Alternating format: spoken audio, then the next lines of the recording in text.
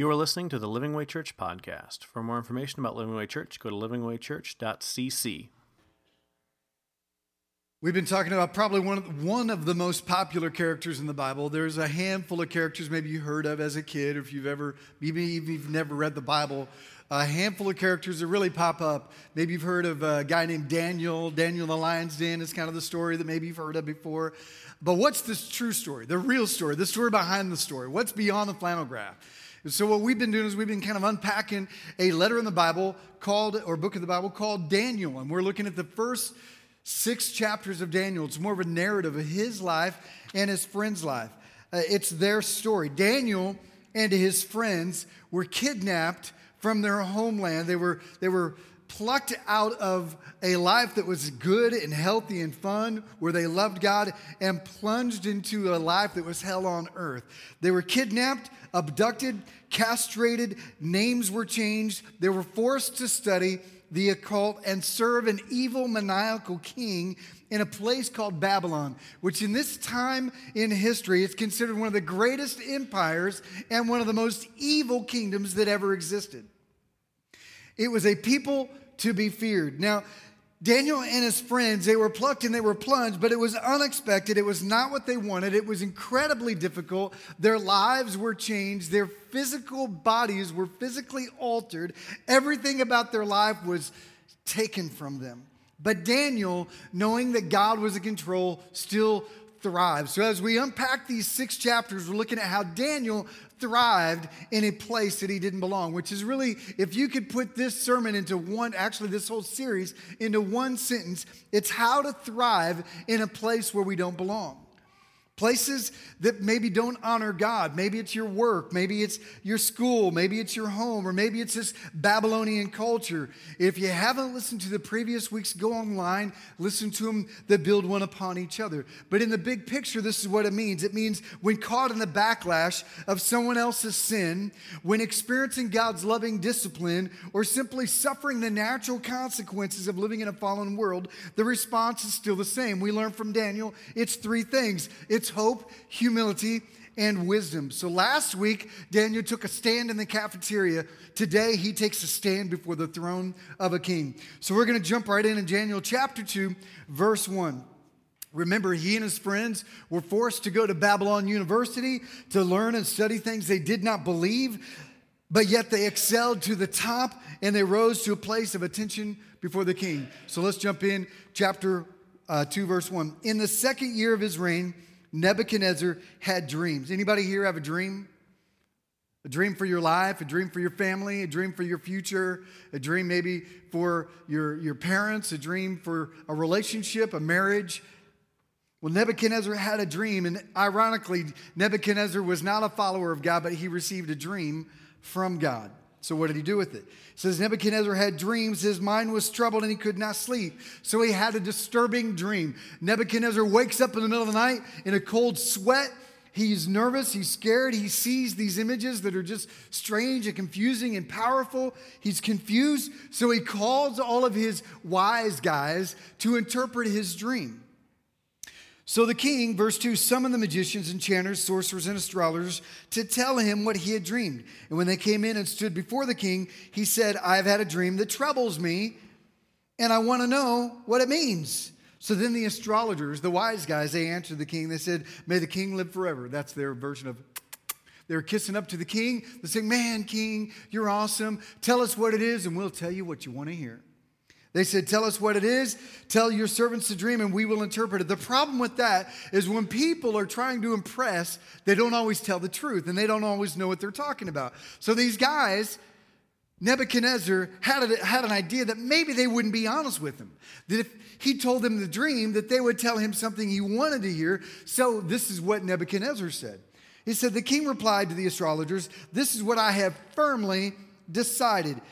If you do not tell me what my dream was and interpret it, then I'm going to cut you into pieces and your houses will be turned into piles of rubble. So he says, I don't want you just to tell me what the dream means. I want you to tell me the dream. Tell me what I'm thinking, or I'm going to cut you into pieces. And I'm going to burn your houses to the ground and to rubble. That means this idea that your whole family will be basically dissolved into dust. So he's like, tell me what I'm thinking, what my dream was, or it's jigsaw for you, right? So it says, verse 6, but if you tell me the dream and explain it, you will receive from me gifts and rewards and great honor. So tell me the dream and interpret it. Now, their response is like, okay. This kind of puts them in a tough spot. And they said, again, servant, we are your humble servant, king. Just tell us the dream and we'll tell you what it means. And they said, no one can actually tell you what you're thinking. No one has that ability. Only the gods, they said, can do that. Nebuchadnezzar said, you know what, you're right. That's unreasonable for me to ask of you. I'm sorry. Here's my dream. No, that's not what he did. Look what he says. Verse 12, this made the king so angry and furious that he ordered the execution of all the wise men of Babylon.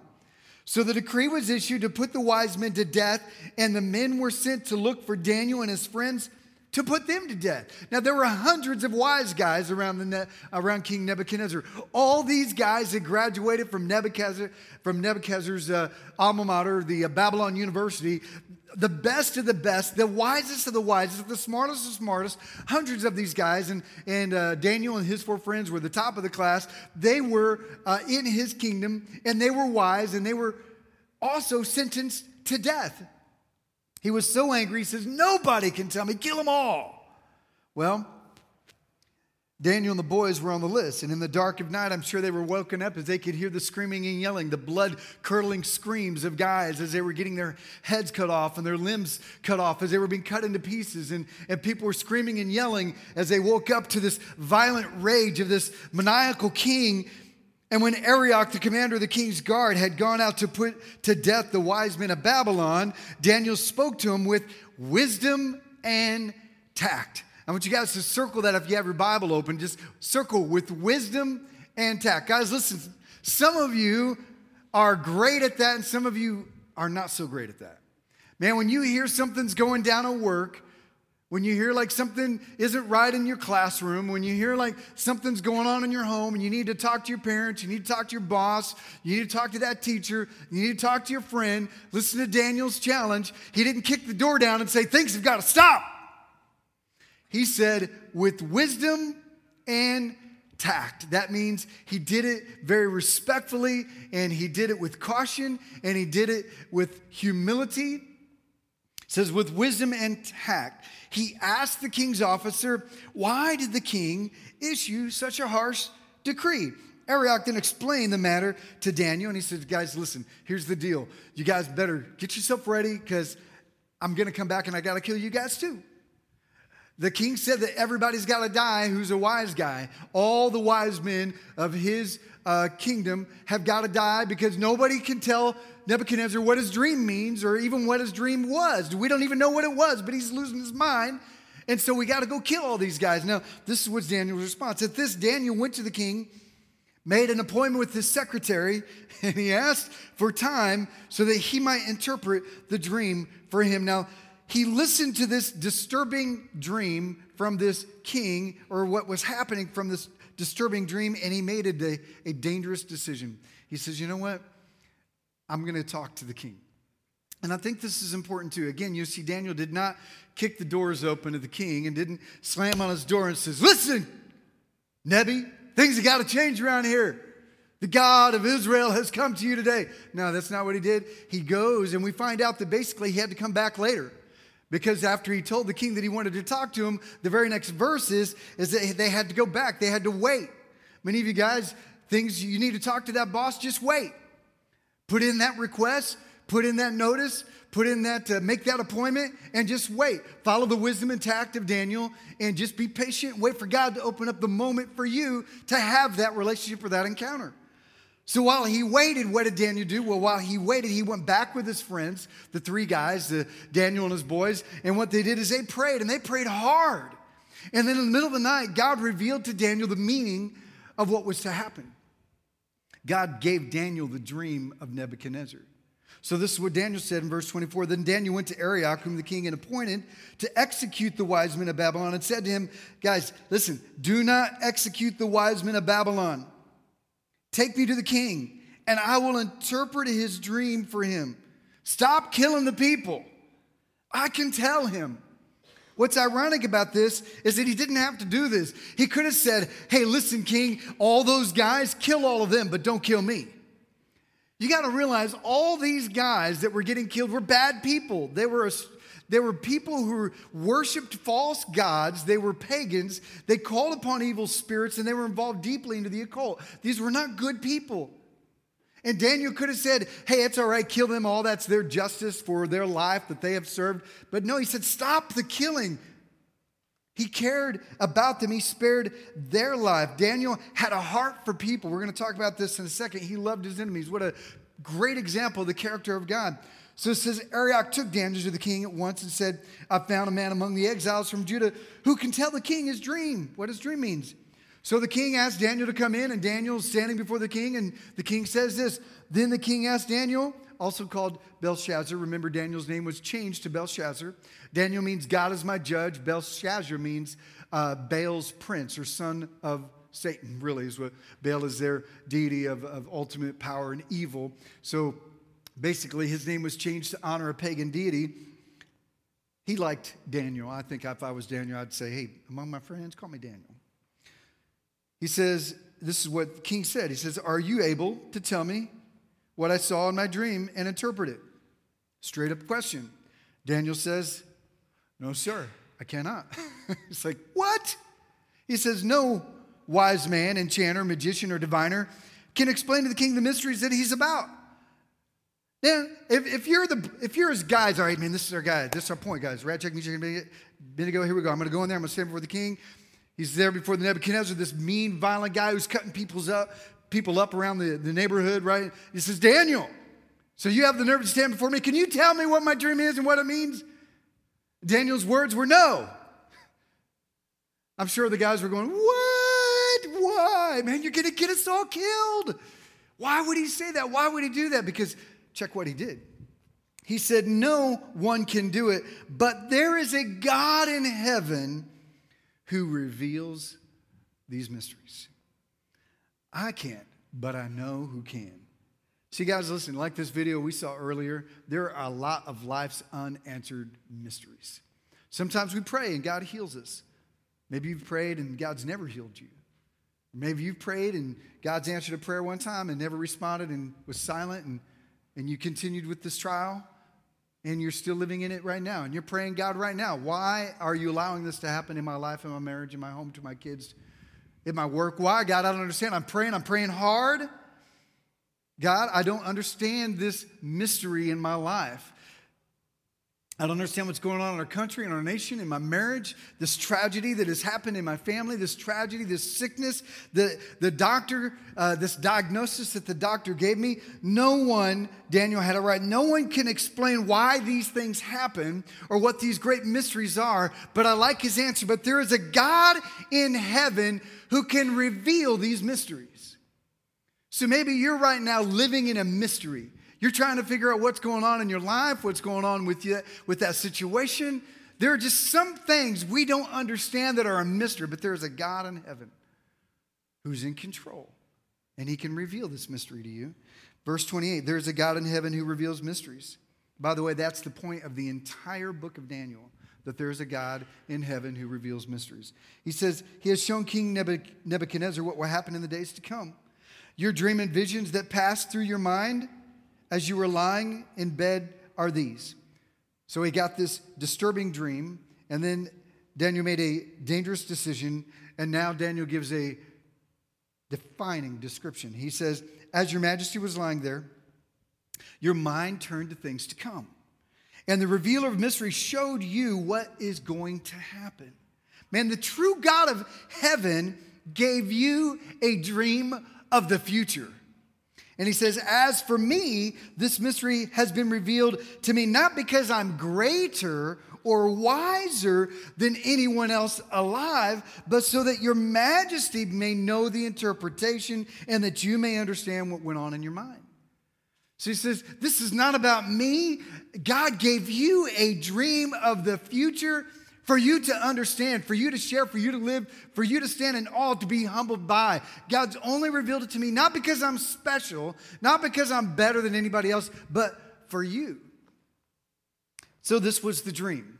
The dream was very simple. He says, there's a statue, and the statue is made out of different materials. The head, he says, is you, and it's made out of gold, King Nebuchadnezzar. He says, there is a head made out of gold, and there is the chest and the arms are made out of silver. The waist is made out of bronze. The legs are made out of ivory, and the legs are made out of iron, and the feet are made out of iron and clay. And he says, and there was a giant rock that came down and pulverized the statue at its feet, and it crumbled to the ground. He says, that's the dream. Standing in awe, the king said nothing, and then Daniel was about to give him the interpretation, but I happened to find a video that illustrates the fall of this great statue, and so here it is right here.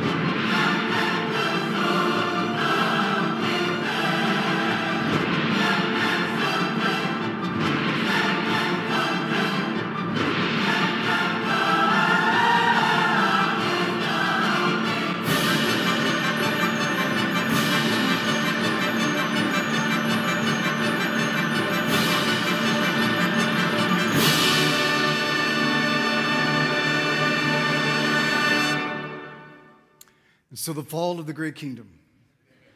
Now, if you're not sure what that is, that's big text from the State Fair of Texas, a great icon of the symbol of Texas. And a few years ago, he caught on fire and burned down. Decades of history burned down in 8 minutes. It took 8 minutes. That was a time lapse, about a minute. You had to see the whole thing. You had to see the great big text fall. He was rebuilt, made stronger. Now he's the bionic big text. We have the technology to make him better. So this was the image, but in a much grander scale for Nebuchadnezzar. This idol that had his head and these unique and precious irons and metals. So Daniel begins to tell him what the dream is. And this is what he told him. He says, Nebuchadnezzar, the head is you.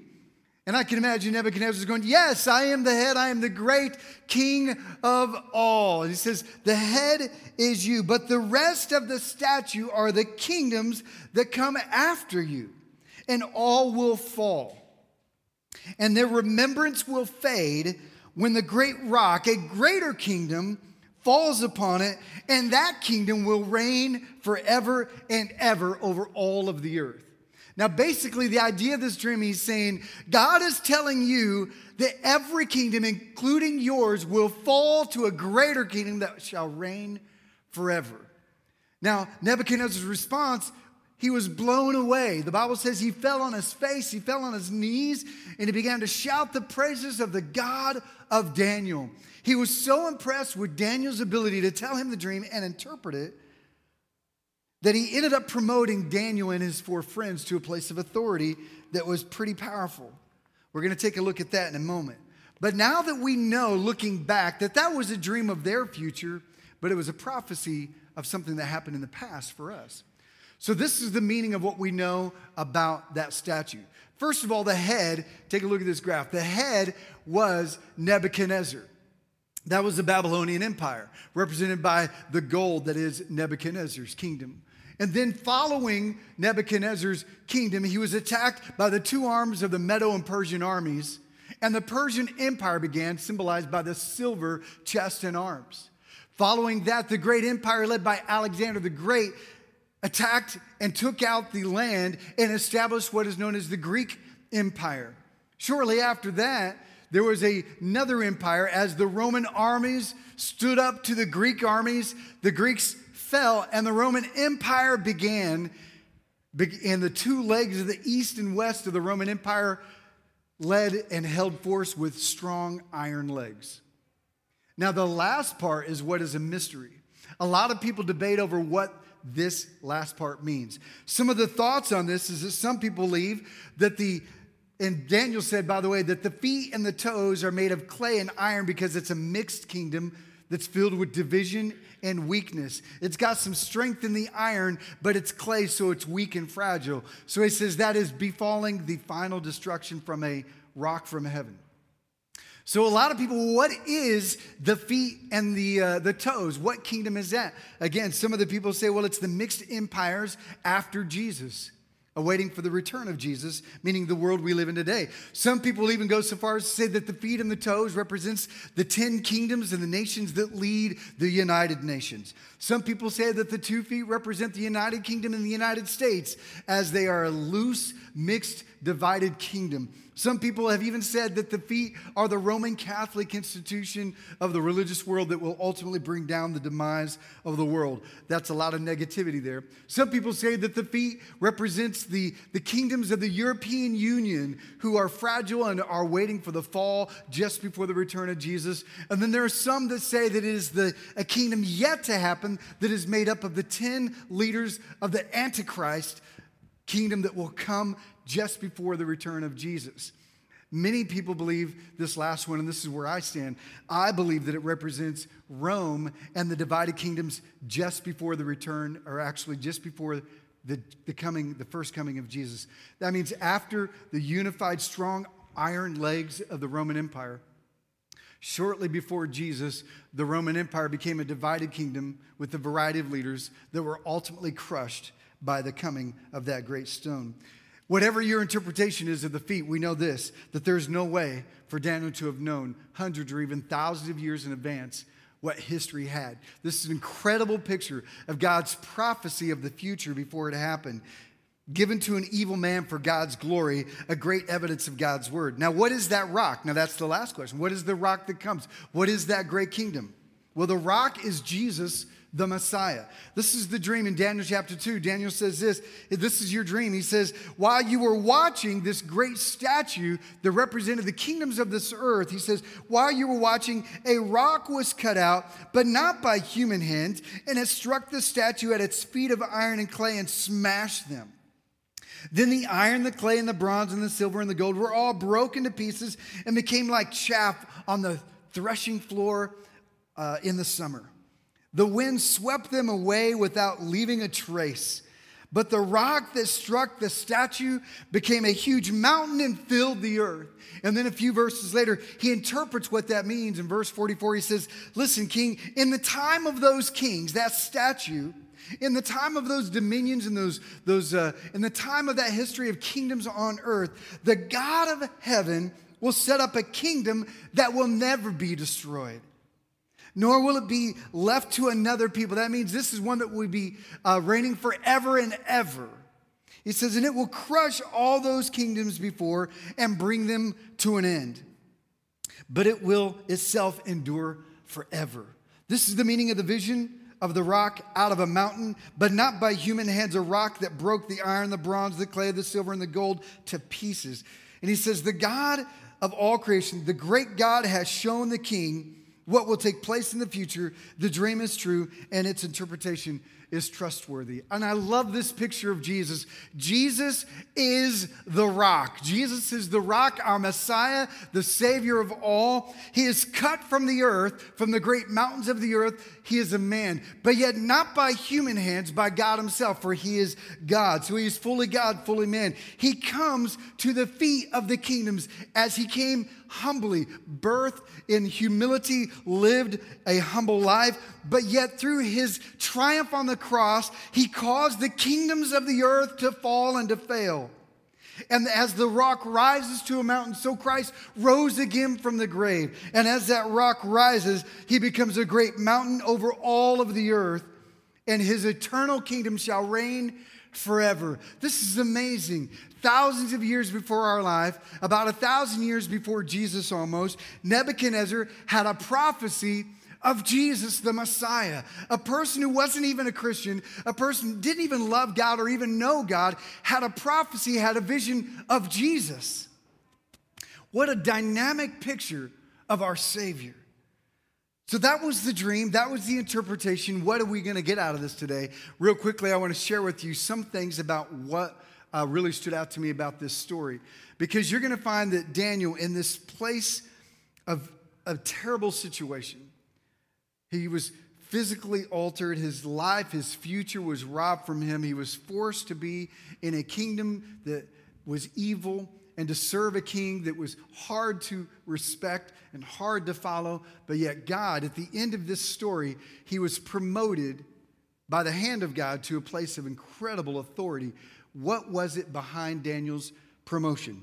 Well, some things stood out to me, and this is the first one. When the pressure's on, he prayed and he praised. When the pressure was on, he didn't get angry. He didn't, throw things at the wall. He didn't, punch out his superiors and then go on the lam with him in Daniel and the boys didn't try to run into the woods.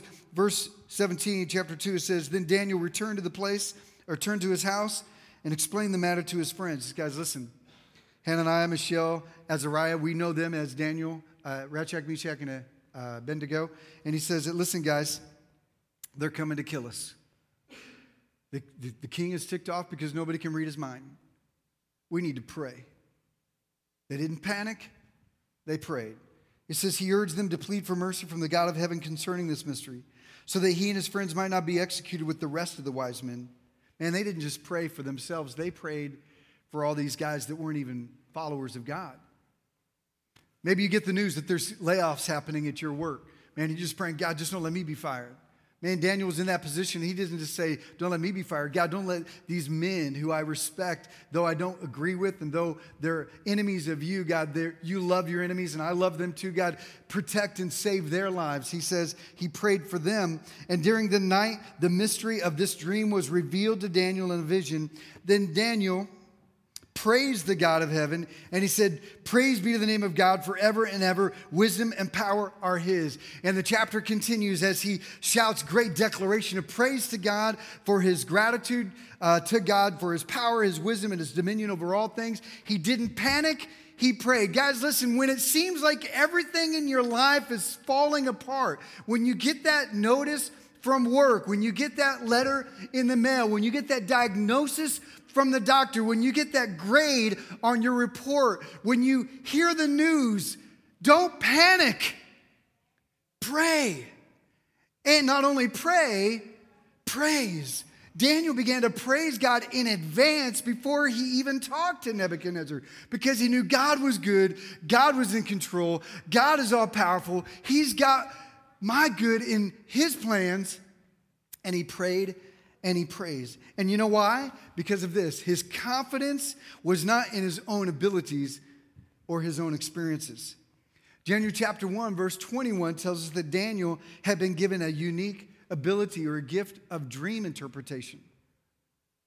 And when he heard the news, he didn't say, listen, I know how to interpret dreams. Get out of the way. Get out. You're all going to die. You're all sorry. Just get out of the way. He didn't barge into the king's room. He didn't rest on his own talents and abilities. He got on his knees and he praised. Daniel had a great gift, but he did not rest on it. He got on his face. As smart and as gifted as he was, his confidence was with the Lord, not with himself. See, here's the problem. Unfortunately, the things we do well, we often do without God, relying on our own gifts and our own abilities to get us through. And we only tend to pray when we feel like we can't do it. I want you to, for a minute, just imagine God working through you in the gifts that he gave you. Now, there's a lot of pastors that do this Let me give you an example, personal example.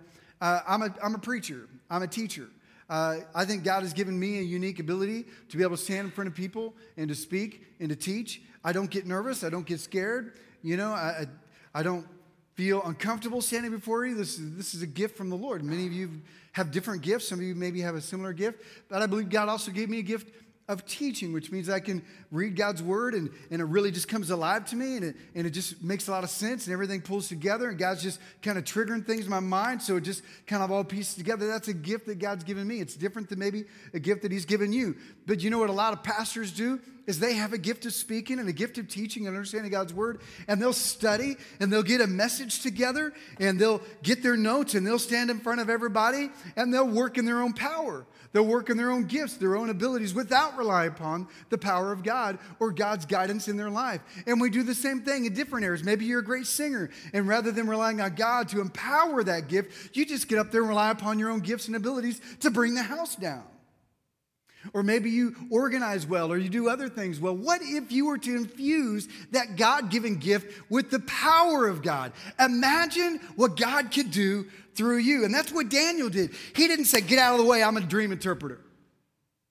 No, he said, God, I'm praying hard. I need you now more than ever.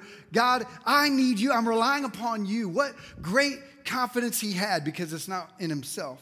It was in the Lord. Here's the second thing, is that no matter how offensive his enemies were, he valued their life. In Daniel chapter 2, verse 24, it says, don't execute the wise men of Babylon. Take me to the king, and I'll interpret the dream. And then when he was praying for these guys. He never counted them out. What an amazing picture of the character of Jesus. Now, I want to be honest with you, these guys were bad. They were probably his friends, but they didn't follow God. And he could have easily said, God, kill all of them but me, because they're bad dudes. And you know what? It probably wouldn't have been a bad idea, because later on in the story, they conspired to kill Daniel. And even though he was responsible for saving their life, they still wanted to take his life. But Daniel understood this: God cares for everyone, and that their life is special. I want you to think of that person, that coworker, that family member, that guy, that celebrity, or that politician, that person that you wish, you know what? It'd be better if they were out of the story. It'd be better if they were written off the page. God, why don't you just go ahead and take them out and clear the way from me? Daniel never did that. He never made that prayer. In fact, he did just the opposite. He prayed for his enemies no matter how offensive they were, because he understood the heart of God was love and care for these people. Don't hate, help. Here's the third thing. Daniel made sure that God always got the glory. Look at these examples. In verse 28, it says, no one can explain the mysteries, but there is a God in heaven who can. He says, I can't do it, but God can. Verse 30, he says, this has been revealed to me not because I'm greater or wiser than anybody, but because God did so that you can understand. In verse 36, he says, the God of heaven has given you, king, your power and your kingdom. It's not your doing. And in verse 45, it says, the dream, man, this is about and from the great God and to his glory. In verse 46 and 47, Daniel says, this is all to the glory of God, the true and living God of all did this. Guys, listen, you know what Daniel didn't do? He never self-promoted. This kind of goes under that heading that God's gift in you will make room for you. You know what he didn't do? He didn't do this. All right, guys, I need 1,000 flyers to say Daniel, dream interpreter. All right, I want those flyers. I want commercials. I want to run. They're in Super Bowl. I don't care how much it costs. I want you to get the word out. Hey, I interpreted your dream, right? Yeah, tell everybody. Right? He didn't say, hey, slip this note to the king. The dream interpreter's here. A small fee will get this all figured out. He never self-promoted. He never said, look at me, look at my gifts, look at my abilities, I'm the guy. He never said, I'm the one. See, here's the problem with culture, guys. And I hear young people come up to me and say, you know what? I want to be famous. That kingdom will fall. And a problem with a lot of Christians who want to be famous is you're not called to be famous. You're called to make him famous. And you know what? Jesus has come to be lifted up. He said, if I be lifted up, meaning the cross, he says, I will draw all men unto me. Man, if we can lift Jesus up, man, if we can promote his kingdom and not ours, man, watch what God can do through our life. Man, if you're good at that gift and God is in it, God will give you the platform and the opportunities to do it.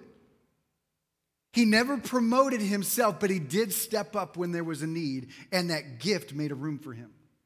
Guys, listen to this. Joseph had a similar situation. Maybe you've heard the Bible story of Joseph in the coat of many colors. His story is at the end of Genesis. It's one of the longest passages in the entire Bible about anybody outside of Jesus. It's a great picture of the life of Jesus. But Daniel was thrown in a pit, found himself in the prison before he found himself blessed in a place of honor in the palace. He had this gift of interpreting dreams, and God made a place for him, not because he self-promoted, but because he was humble and stepping up in need, but never self-promoted. And God put him in a place of promotion. So some of you, you're like, man, I want God to use me. Well, promote him. I want to stand in front of people. I want a crowd. I want an audience. Why? So to make him known or to make you known.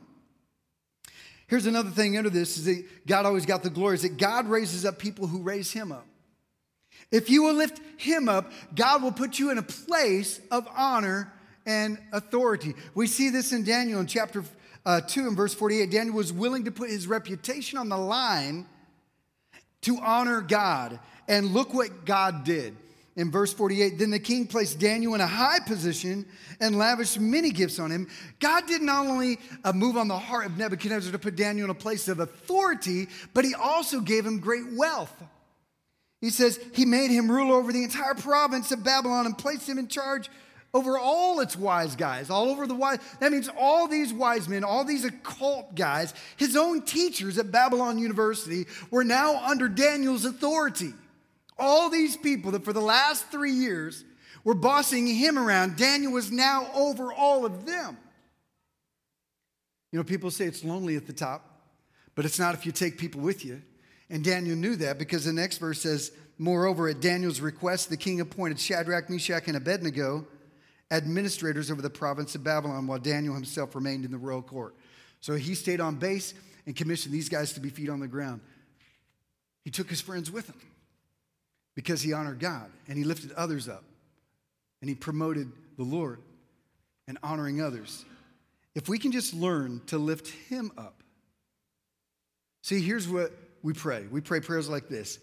You know, maybe some pastors pray like this. I know I've been guilty of praying like this. God, I just fall on my knees this morning. I want you to be lifted up, God. Show your power. Move in our midst. God, let them know how great and powerful you are.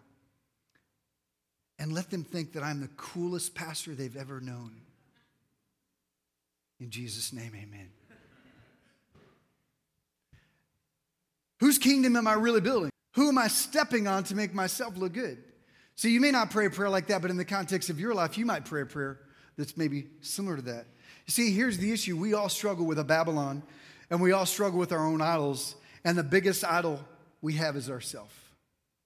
And we spend our whole life building statues in our appearance that make us look good in front of others. And everything we do in life is so that others will respect us more, think higher of us, or esteem us as greater in the eyes of others. I mean, even sometimes being a parent, we fall into this kind of shady area where we become a good parent because we know that if we mess up our kids, then people will think badly of us. So I think, man, I've got to really invest in my kids because if my kids are good, they're going to think I'm a good parent and it's going to make me look good in front of others.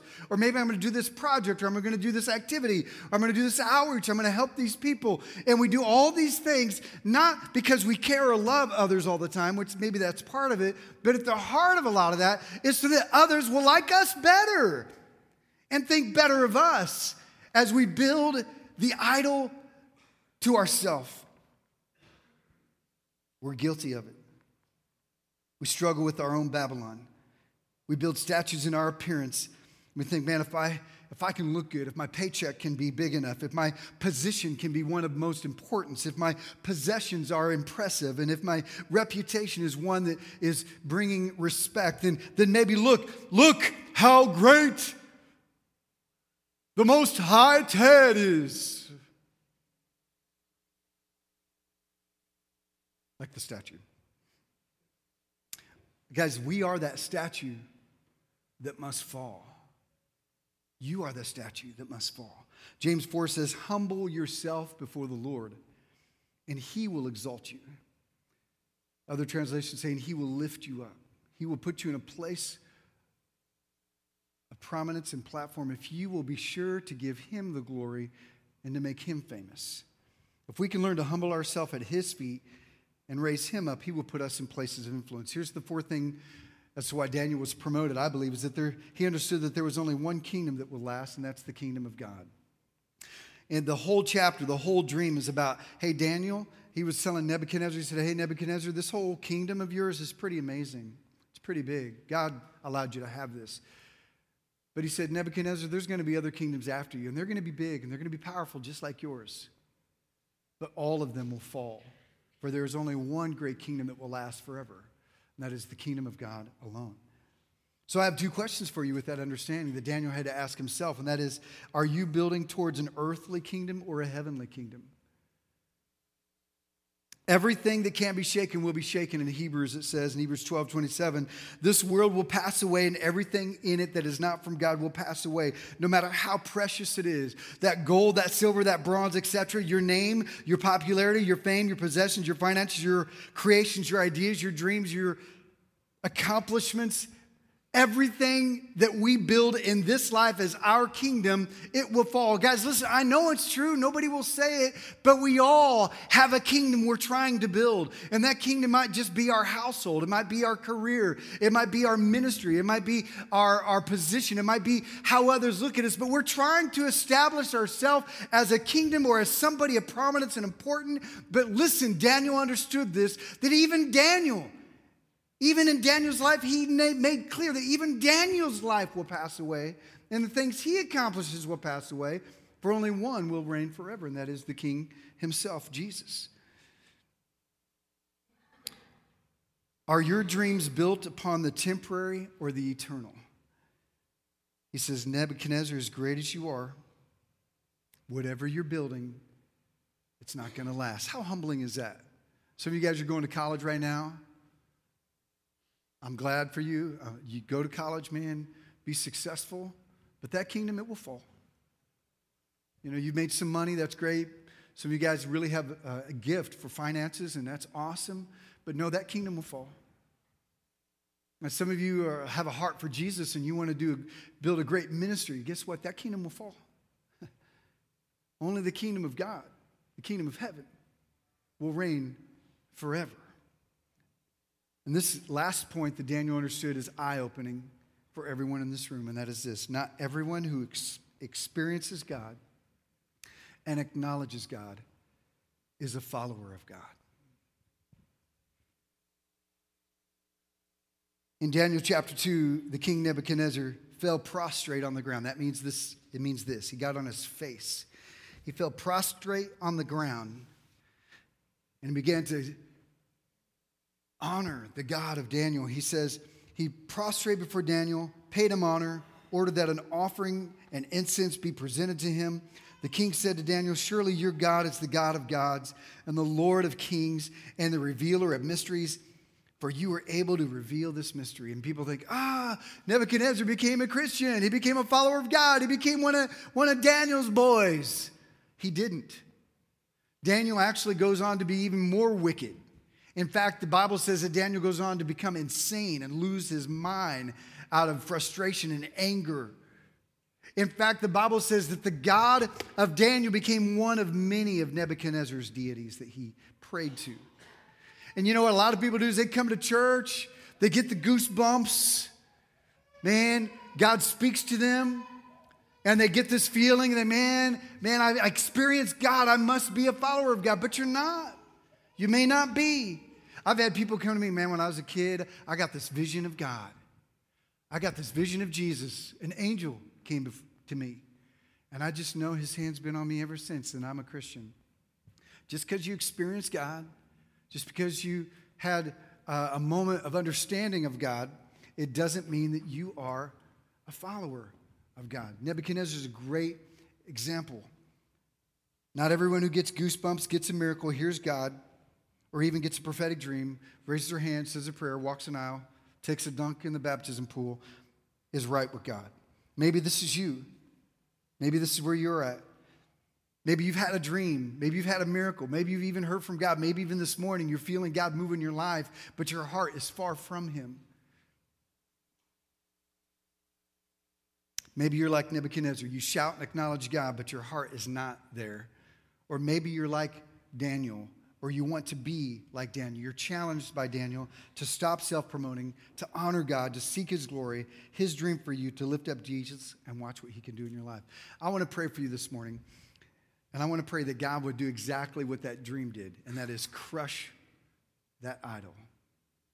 So I'm going to ask you guys to pray with me, and I'm going to give you a challenging prayer that I think could potentially change everything about your life if you will pray this prayer. Father, we're sitting here this morning or standing here this morning, and God, what a challenge.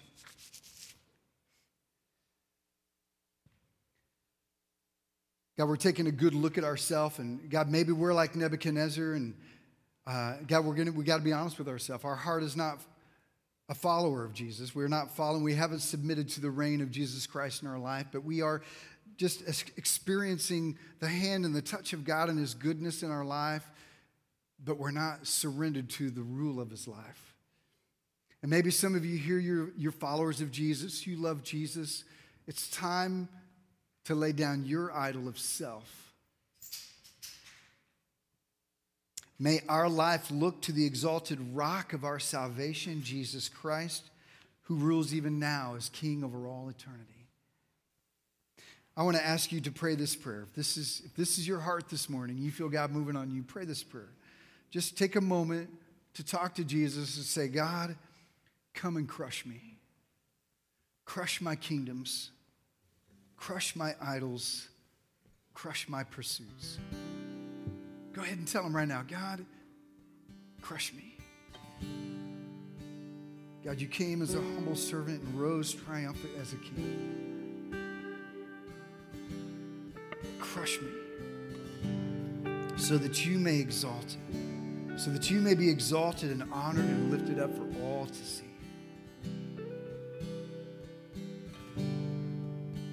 God, crush us. God, the idols of ourself. Some of you guys, it's time to lay that dream down. And you know what? God may give you back that dream, or He may give you a new dream, a new mission, a new plan. But it begins with laying it at His feet. God, here's my pursuits. Here's my goals. God, here's my marriage. I place it at your feet. God, here's my children. I can't control them, but God, you are in control of all things. I place them at your feet.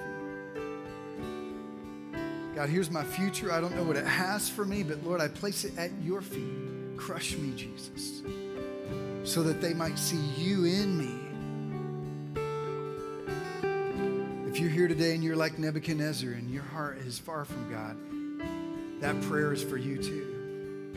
Jesus, forgive me of my sins. Crush my life. Live and rule and reign in me. Will you just take a moment and talk to Jesus about that? Here's my life. It's yours. In Jesus' name, amen. Thank you for listening to the Living Way Church podcast. If you enjoyed this message, we hope you come visit us in Garland, Texas. For directions and more information about the church, go to www.livingwaychurch.cc.